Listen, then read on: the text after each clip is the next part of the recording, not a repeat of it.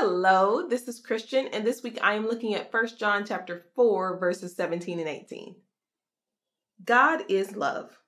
When we take up permanent residence in a life of love, we live in God and God lives in us.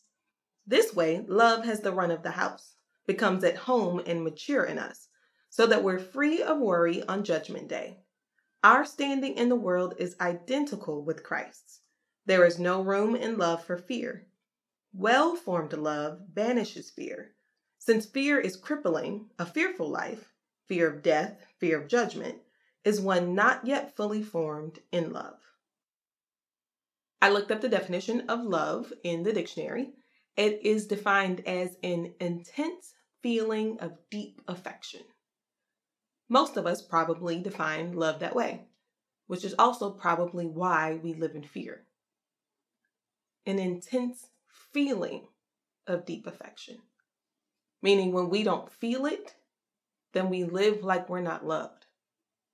If I'm going to be perfectly honest, I don't always feel like God loves me. There have been moments in your life when you put your trust in somebody who said they were a Christian, said they would love you, said they would protect you, and they did not.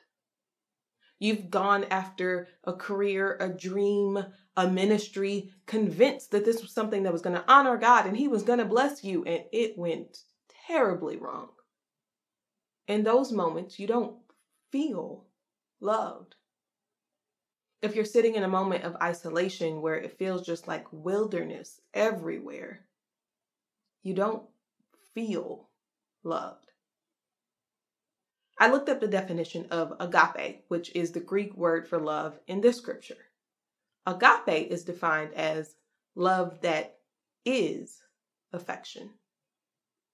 No feelings required. It just is. No matter what you've done, no matter what has been done to you, no matter where you are in your world, love is. God is love. You are loved. All those moments in our world where we go, oh my God, oh my God, oh my God, oh my God, oh my God, and you're freaking out, it's because that moment is not filled with love. Because where there is fear, love has not been given the full run of house.